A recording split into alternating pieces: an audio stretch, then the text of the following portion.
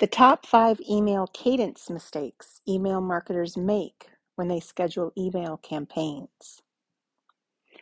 Email cadence and how you schedule email to be sent is of crucial importance to both your email ROI and your email deliverability.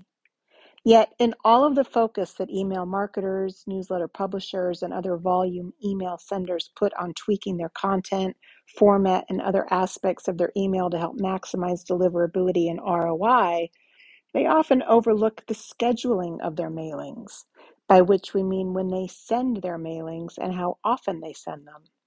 Yet this can have a seriously negative impact on your deliverability. Here then are the top 5 mistakes that email senders make in their email cadence. If you're wondering just what is email cadence, as Campaign Monitor says, what is an email cadence? In short, email cadence is the process of finding the optimal sending frequency that increases overall engagement from subscribers, adding that getting the frequency right will reduce the amount of unsubscribers. It'll likely also increase your campaign's open rate. And it's the last to which we now turn our attention. Email cadence mistake number 1, sending email too frequently. If you send email to your mailing lists too frequently, you can cause a number of unintended consequences, all of which will affect your deliverability. First, you can tick people off, and they will hit the "this is spam" button. That's really bad. Second, you can cause them to tune out and just ignore the email. This will affect your open rate, which, yes, make no mistake, will affect your deliverability rate. Think about it this way. If you were an inbox provider and a sender's email never got opened by an appreciable number of your users, wouldn't you start sending it to the spam folder? Email cadence mistake number 2, not sending email frequently enough. Conversely, if you don't send email frequently enough, then people will forget who you are or that they signed up for your mailing list.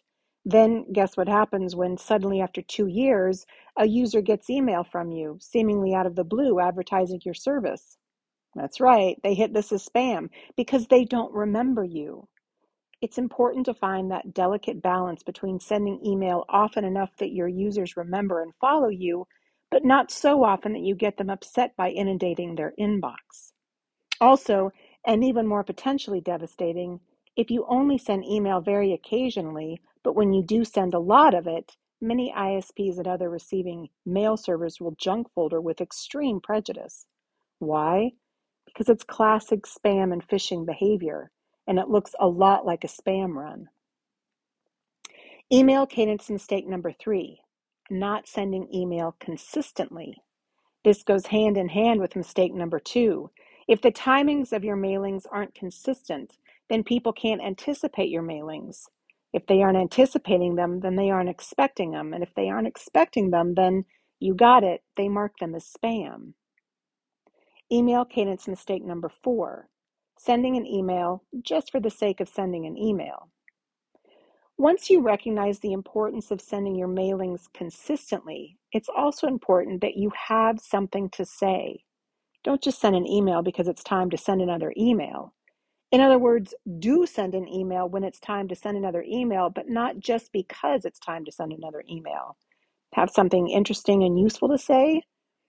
Because even if you send an email when it's time, if your emails are just rehashes of other things you've sent or yet another announcement of the same thing, your users will either get ticked and hit "this is spam" or get desensitized to your mailings and stop opening them, which, again, can affect your deliverability bottom line.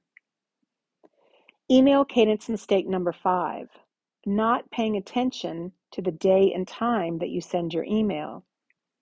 If you think that the actual timing of your email, whether it's set on a Monday or a Friday in the morning or afternoon or evening, doesn't matter, well, you're wrong.